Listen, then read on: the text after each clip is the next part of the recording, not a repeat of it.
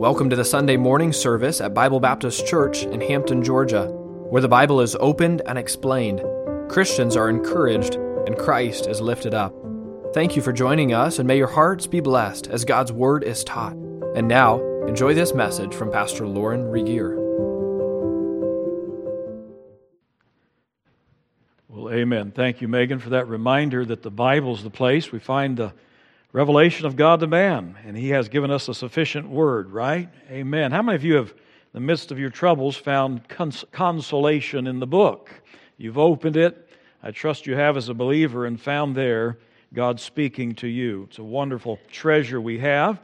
I encourage you today to take it and go to 1 Corinthians chapter 15 for our time together studying the Word of God. We are in a series entitled, Called to be Saints. 1 Corinthians chapter 15 is where we are today. Through the Apostle Paul, who writes or pens this book, that we are called to be sinners redeemed by grace and changed in our nature, and God puts us on a new path of sainthood. Did you know that? You're a saint today, if you're a believer. That's the way you are seen in the eyes of God. We're in transition, of course, and progressive sanctification helps us move closer and closer. The day we shall be perfected when we arrive there in glory. Let's have a word of prayer together. Father, what a blessing it is to open the Word together, and I pray that today you would remind us of what will happen to us after we're called home in death. If that happens to us, and that eventuality happens to us, Lord, I thank you for the truth that there is something after death. We get a glorified body, and as we look at that text today, I pray that our hearts would be encouraged. In Jesus' name we pray. Amen. 1 Corinthians chapter 15, we'll begin reading in verse number 35 to set the context. And although it's a rather lengthy portion of Scripture and one that's often read at a graveside or a funeral service, it is very exciting. One of the great victory passages in the Bible. 1 Corinthians 15, beginning at verse 35. But some man will say, how are the dead raised up? That's really the title of our message this morning. And with what body do they come out of the grave? Thou fool, Paul responds, it replies, that which thou sowest is not quickened, doesn't come to life, except it dies. And that which thou sowest not that body that shall be, but bear grain. It may be of wheat or some other grain. But God giveth it a body as it hath pleased Him, and to every seed his own body. All flesh is not the same, but there's one kind of flesh for men, another for beasts, another of fishes, another of birds. There's also celestial bodies and bodies terrestrial, bodies of the heaven, bodies of the earth. But the glory of the celestial is one, the glory of the terrestrial or earthly is another. There is one glory of the sun and another glory of the moon. Another glory of the stars, for one star differeth from another in glory. We can tell that just by looking up at the night sky. So also is the resurrection of the dead. It is sown in corruption, but it is raised in incorruption. It is sown in dishonor. It is raised in glory. It is sown in weakness. The human body is weak, corrupt, sinful. It is raised in power. It is sown a natural body, but it is raised a spiritual body. There's a natural body, and there is a spiritual body. And so it's written, the first man, Adam, was made a living soul. The last Adam was made a quickening, life-giving spirit. We thank God for that. Howbeit, that was not first, which is spiritual, but that which is natural, and afterward, that which is spiritual. The first man is of the earth, earthy. The second man is the Lord from heaven. As the earthy, such are they also that are earthy. And as is the heavenly, such are they also that are heavenly. And as we have borne the image of the earthy, we shall also bear the image of the heavenly. Praise God. Now this I say, brethren, that flesh and blood cannot inherit the kingdom of God. Pause for a second. If you are of the earth, never been born again, the Bible says you will never see the kingdom of heaven. And that's a reminder here from John chapter 3 as well. Neither doth corruption or perishable inherit incorruption. And then these verses of Scripture that I just love, maybe you've memorized some of them. Behold, I show you a mystery. We shall not all sleep or die, but we shall be changed in a moment, in the twinkling of an eye, at the last trump. For the trumpet shall sound, and the dead shall be raised incorruptible, and we shall be changed. You can mark it down. For this corruptible must put on incorruption, this mortal must put on immortality. So when this corruptible body shall have put on incorruption, the glorified body, and this mortal shall put on immortality, then shall be brought to pass the saying that is written, Death is swallowed up in victory. O death, where is thy sting? You can almost hear Paul the apostle as he's writing and almost singing these words from his heart. O grave, where thy victory? The sting of death is sin, the strength of sin is the law. But thanks be to God, which giveth us the victory through our Lord Jesus Christ. Therefore, my beloved brethren, be ye steadfast, unmovable, always abounding in the work of the Lord, forasmuch as ye know that your labor is not in vain in the Lord. And all God's people said, Amen. What a glorious future we have to look forward to. Well, this text of Scripture comes on the heels of a verse found in verse 35, or a question, I would say, in verse 35. And here it is. But some man will say, how are the dead raised up?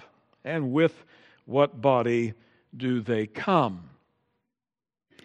I've told you, if you've been around for a while, about a dreadful summer night that we experienced in a little town near Thomaston, Georgia. I remember the summer of 1984. I was alive back then, a college student, and there was a young man that invited me to Georgia. It was my first experience with the great state of Georgia, and I came, and we sold books. I don't know why we decided to do that. We thought there was a lot of money in door-to-door salesmanship, and we sold books door-to-door. Kenny Turner was our leader that summer, and we connected ourselves as good Christians should, even while they're traveling, with a good church on the weekends. And we were there, and after the evening service on a hot summer night in I suppose it was close to the end of July in near Thomaston, Georgia, we were out just having a good time with the college kids and some of the kids from the youth group.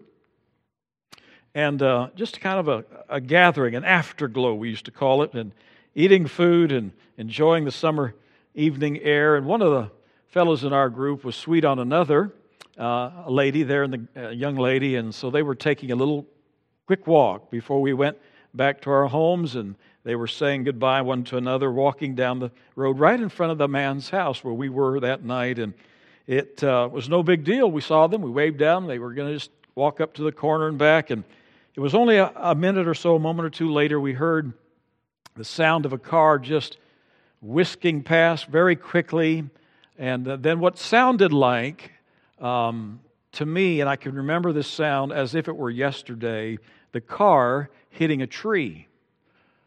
And then there was a moment of silence, and we thought together, maybe the car's run off the road, and then we heard this cry out of the darkness, "Guys, come here!" Kenny had been walking Karen along the side of the road. It was a county road in front of the man's house. And in the darkness of the night, a drunk driver came by, careened off into the ditch, caught her body, and carried it 50 yards, depositing it in the middle of the road, and kept on going. She was dead upon impact, and Kenny yelled out for all of us to come as quickly as we could, and the whole youth group ran down the county road. And I will never forget the scene. It was really my first face-to-face, I guess, encounter with a dead person. I'd been to funerals before, but this was different in that this was somebody I really knew well, and someone who had just moments earlier been a vibrant 21-year-old lady who had been speaking to us as a friend would speak to friends in the midst of that little gathering we had, and there she was laying in the middle of the road, her twisted, broken back, as we gathered around her and were in total shock. We realized that this was a question that we would all face. All of us would face. How could this be? That one who's enjoyed life is now taken from us. And the next question is, when will we see this young lady again? And the truth was we would see her in just a day or two, a few days, as the casket was wheeled into the church there, and the church was filled with family and friends, and lots of her young friends who came by the casket and shook their heads as they thought about the injustice of this beautiful young lady whose life was terminated, snuffed out by a drunken driver who survived and ended up getting off with just a slap on the hand, involuntary manslaughter. And we thought, Lord, how can this be? We long to talk to her again. We long to have her back. We long for life the way it was. And so the question resonates with all of us in verse 35. Some will say, how are the dead raised up?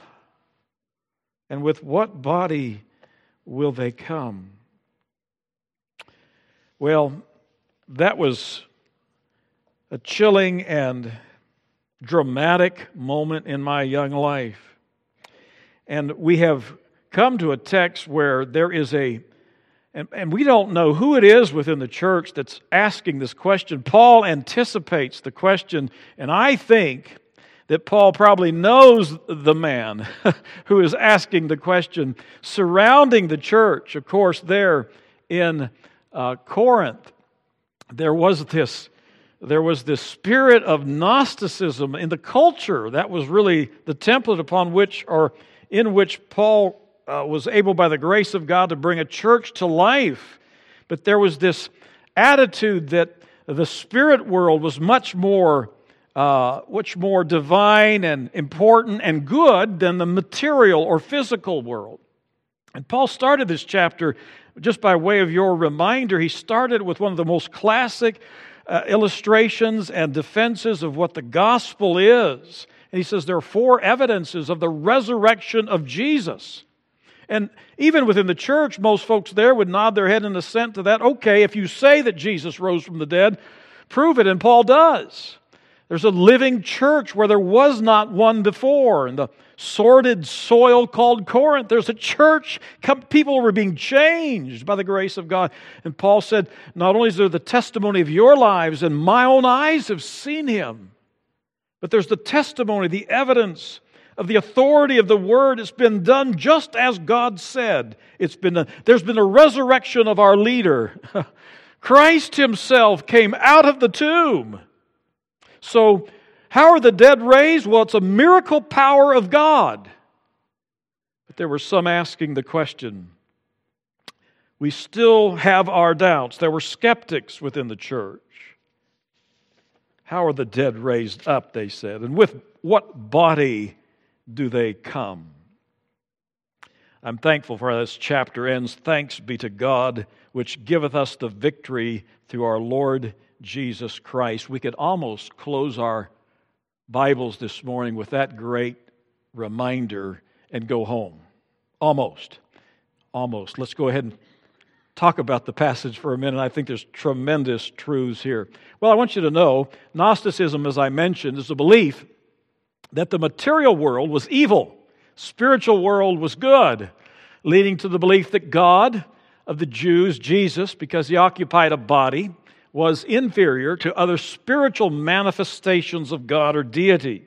And they had this almost this hardened shell to believe that Christ really, although He might have been God, certainly would not have ever been raised up again in a physical or a body at all.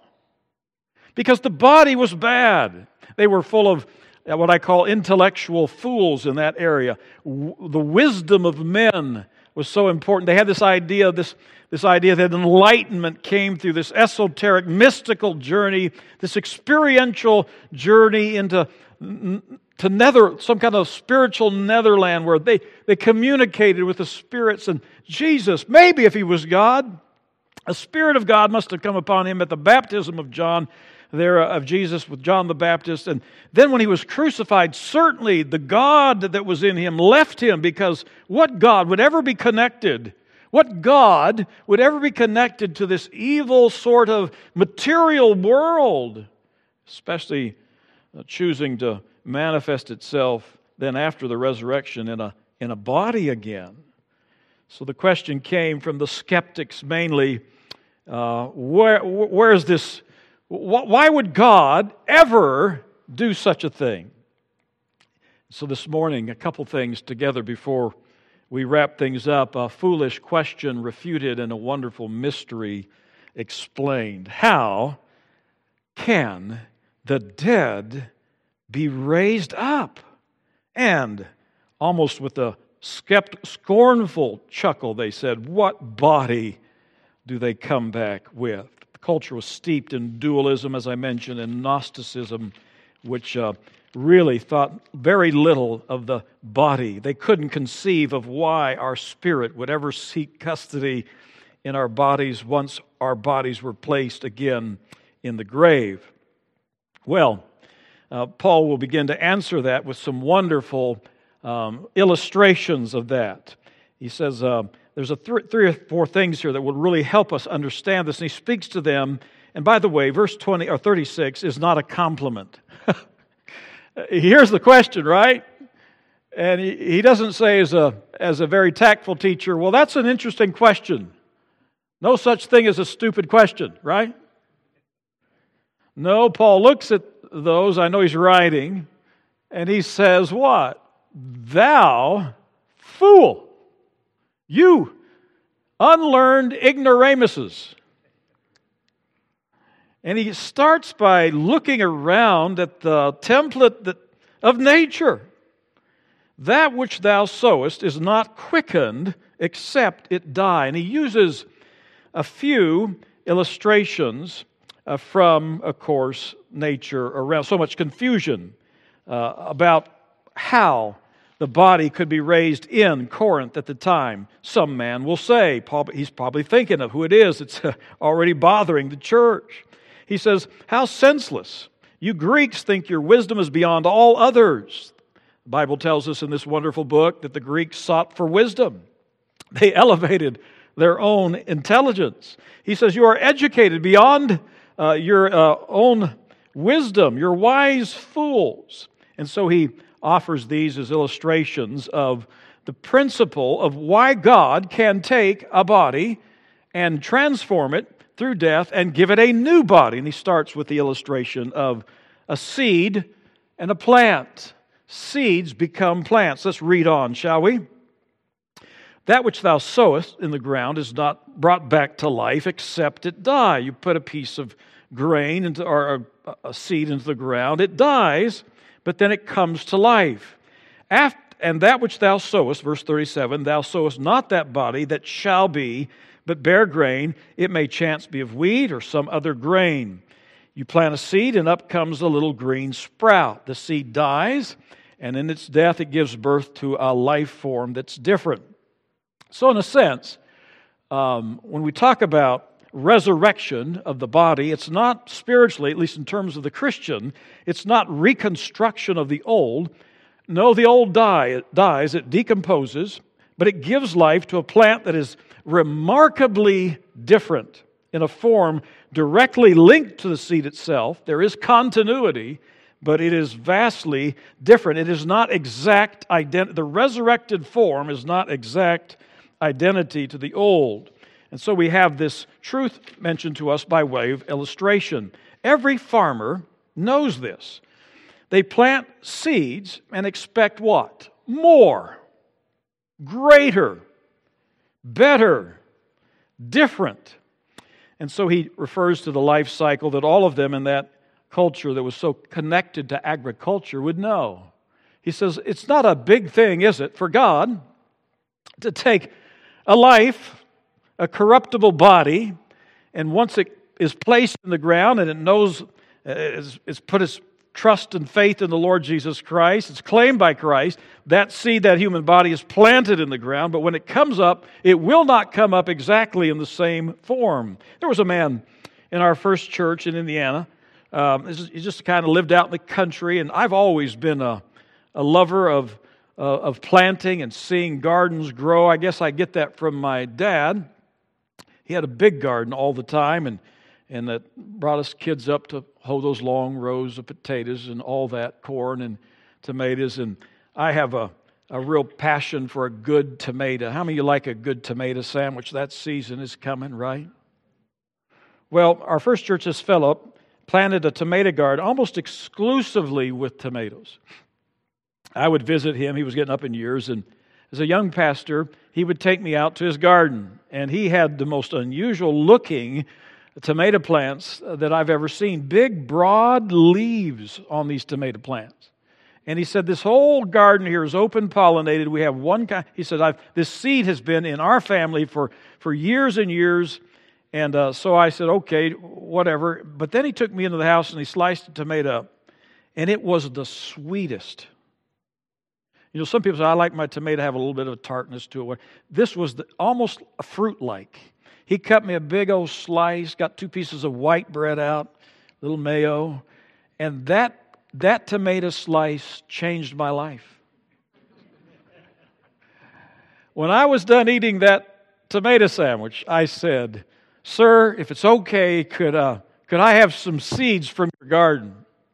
And sure enough, he told me it's really a German variety. I didn't know a German tomato from a Spanish tomato. It tasted good, so I saved those in a little matchbox. And when I moved to the next house, I took those little seeds with me, and I lost them somewhere on my third move. And I've never been the same since. I've been looking for that special tomato plant. What I'm saying is a farmer plants a seed, but he expects a harvest of something greater in scope, better, more.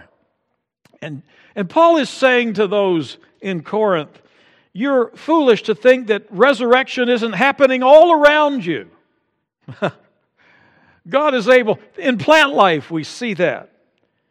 It starts as a seed, perhaps, that we put in the ground, or a bare kernel of wheat. In fact, verse 37 could be rendered this way. If we say it, and what you sow is different than what comes out of the ground. That's basically it in a nutshell. And what you sow, what you put in the ground, will be different when it comes out of the ground. Its final form is much greater. And so our future body, our future bodily resurrection, what is planted in weakness and in corruption, will be greatly different in form than that which is resurrected. It will retain its connection to the original in identity. We will recognize each other in heaven, but we will be perfected. Amen. I don't know what that looks like in all of its entirety, but we will be different. We will have new and glorified bodies. We will not be floating around heaven in unveiled spirits, all looking the same. God will clothe us with a glorified body that is able to do things that you cannot do today. So that's the first analogy, seed to plant. And today we, of course, have a natural body. It's not fit for heaven. Our resurrected body will be. It will have properties unknown to us today, able in many ways to go wherever we want to at a thought, perhaps, and to be free from the constrictions of our body we know today. So the second analogy then, from the seed, he goes on. He talks about the different various life forms. There's a vast difference in flesh types, or of course in bodies that God created. Verse 39 tells us that. Chapter 15 and verse 39. The Bible says, all flesh is not the same flesh, but there is one kind of flesh of men, another flesh of beasts, another of fishes, and another of birds. What's he saying? He's saying God has the ability, don't think it beyond God's ability, to create different types of flesh, different types of bodies. God can do that. All you have to do, Corinthians, is look around. God is able to create all kinds of variety. And here Paul is way ahead of science. He reminds the folks of Corinth of an obvious reality. The human body has a different cell structure than does the whale or other fish, a horse, a tiger, or bird. God here is already demonstrating the ability to create varied life forms. The point Paul is making is simple. You ought to know that God has the wisdom and power to create with great variety different forms of bodies. Why do you think it's strange for God to change our evil, our corrupted, our unredeemable, sinful body, those of us who are believers, into something new at the last trump? Don't think God can't do that. It's not beyond His creative ability to do that. I look forward to that new addition, right? I know we all do who are believers. Of course, some of you might be thinking, well, maybe verse 39 means that there's a chance that my dog will make it to heaven. No, I just want to set the record straight. That's not what Paul is saying. He's saying there's a vast variety, and there's a great difference between, of course, men. There's a vast difference between men and the created animal world. So he talks about the difference that comes from various life forms. And then he uses another analogy, stars and planets. Look at verse 41. There is one glory of the sun, another glory of the moon, another glory of the stars, and one star differeth from another star in glory. May I just say that reading through these verses, often I've read them at funerals, and I've not really been fully comprehending or comprehensive of what Paul is defending here. And often I scratch my head and say, what does that all mean? But Paul is just saying God has a great ability, doesn't he? To take one life form, keep its identity, but on the other side of the grave, cause it to blossom and bloom into another life form, still retaining its recognition, but making it anew and fresh into something spiritual, eternal. What a glorious thing this is. And Paul says, all you got to do is look at the heavens, even without telescope, and you can tell that stars vary in brilliance. I'm told that that's partly not just distance, but the temperature of the star varies. Causes it to have, you put your eye behind a good telescope and you can see these stars have different hues or colors based on their temperature. And there's just an amazing truth. And Paul's saying, if you don't believe the Bible, look around you and know that God is the God of resurrection power. We are told that the celestial objects, and remember, Paul is addressing the skeptics here, have a great ability to remind us that although we look in the stars and we say there's great variety there, and the star itself is a source of light, whereas those planets that orbit around the stars reflect light, and we can tell that by how we look up at we can look at the moon, right, on a good clear night and appreciate that. But I want to tell you, don't try to stare at the sun very long at all, right? Because it is just radiant. And so the Lord, through Paul's pen here, is telling us, understand something. There is a tremendous difference in the glory of these celestial objects. You may be put under the ground, but when you come up, there's a tremendous ability God has to give those who are His saints, the shining stars in glory, a great luminance or shine, and we will be clothed in light up there.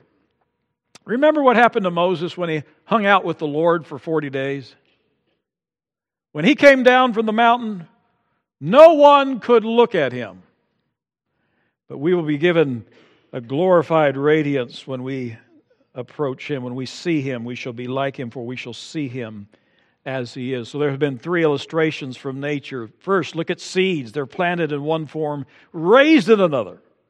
Look at the created life forms. They have a variety of bodies to fit their environment. So the saved one day shall be fit for heaven. We in these bodies would never be fit for heaven. And the converse of that, the other side of that coin is this.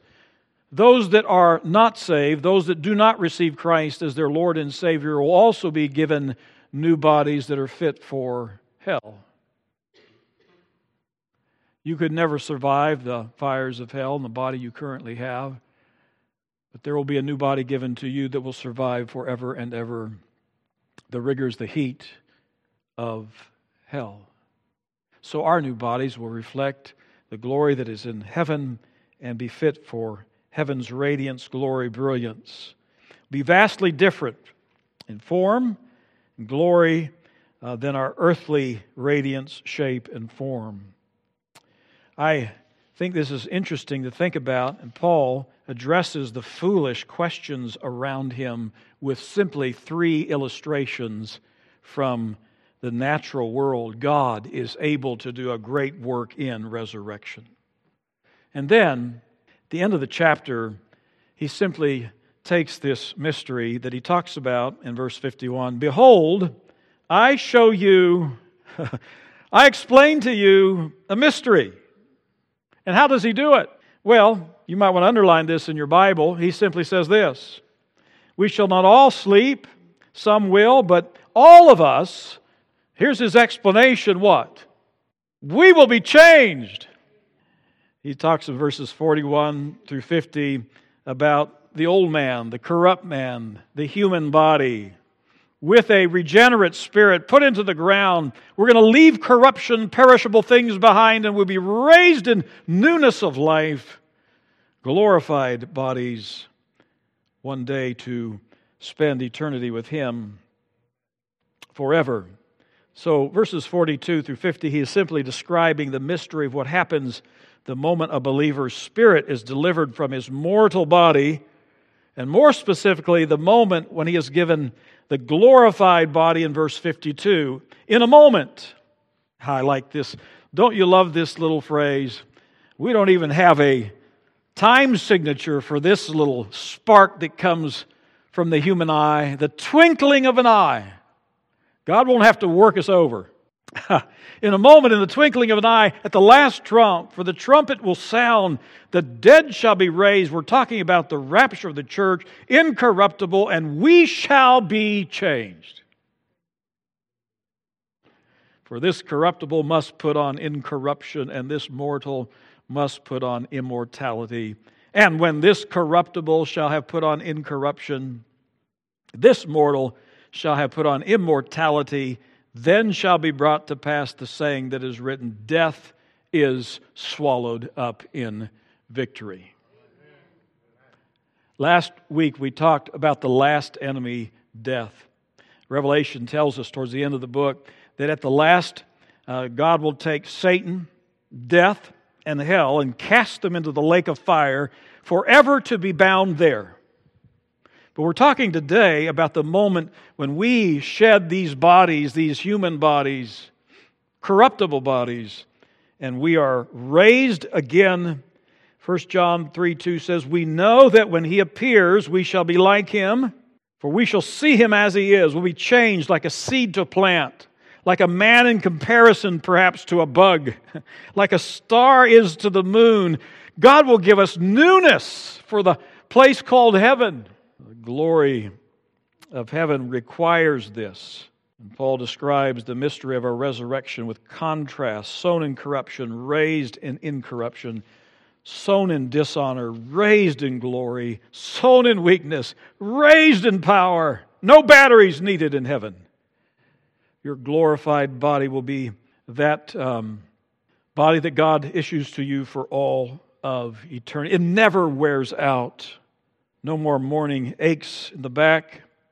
You will transport yourself there, as I mentioned, without a thought. Like Christ walked through walls, you will have strength to accomplish service and tasks with spiritual grace and power and delight. We will know you.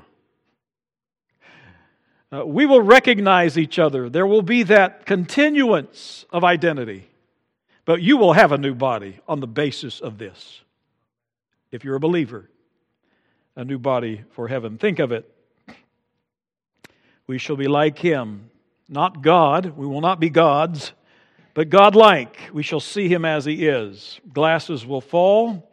Hearing aids hit the ground too. Crutches also. Together, all the cemeteries of the persecuted, martyred, age-weakened saints will become the rising fields of the promised perfection. And then Hallelujah. With a new song, we will sing in perfect harmony, "Worthy is the Lamb." And I do believe, independent, fundamental, Baptist will dance. In a purified, glorified, holy desire and thankful gratitude for the God who makes all things new. You can try to stop me if you want to, but I'm going to be dancing on that street. We're singing together. The first time, no choir has ever, I don't think, sung perfectly, but that choir will. Worthy is the Lamb that was slain. And we shall enjoy together with our glorified bodies the one who is the glory of the New Jerusalem, singing as we cast one final, last look at the earth receding behind us. O death, we shall laugh together and mock. Where is thy sting, grave? Where thy victory? The earthly no more has hold upon us. Sin is now conquered, the law fulfilled and canceled by Christ. Oh, happy condition, hearts made free from the law, driven by the holy passion of service alone to the one we worship. We rise above the chaos and the chains of this life. We rise to the throne of God on glorified legs, arms, and voices. We soar above to a place prepared for those that love God. No night there, no sin or sorrow, sadness or sickness. We're singing together, "Glory to God in the highest, which giveth us the victory through our Lord Jesus Christ." The question as we close is simple. Will you be there? The verse 50 tells us that unless you're born again, you cannot see the kingdom of heaven. Yours, my friend, will be a final destination in a place the Bible calls hell, where, yes, there too you will have a body fit for the heat and the flames for all eternity. So make the decision today, my friend, to be a part of the heavenly band. Those that have been redeemed by the grace of God, respond to the wooings in your spirit. If you've never been saved, this is your hour. Do it today. Thank you for joining us today. Please tune in each week for new messages from Bible Baptist Church in Hampton, Georgia. Until next time, may the Lord bless you and keep you and make His face to shine upon you.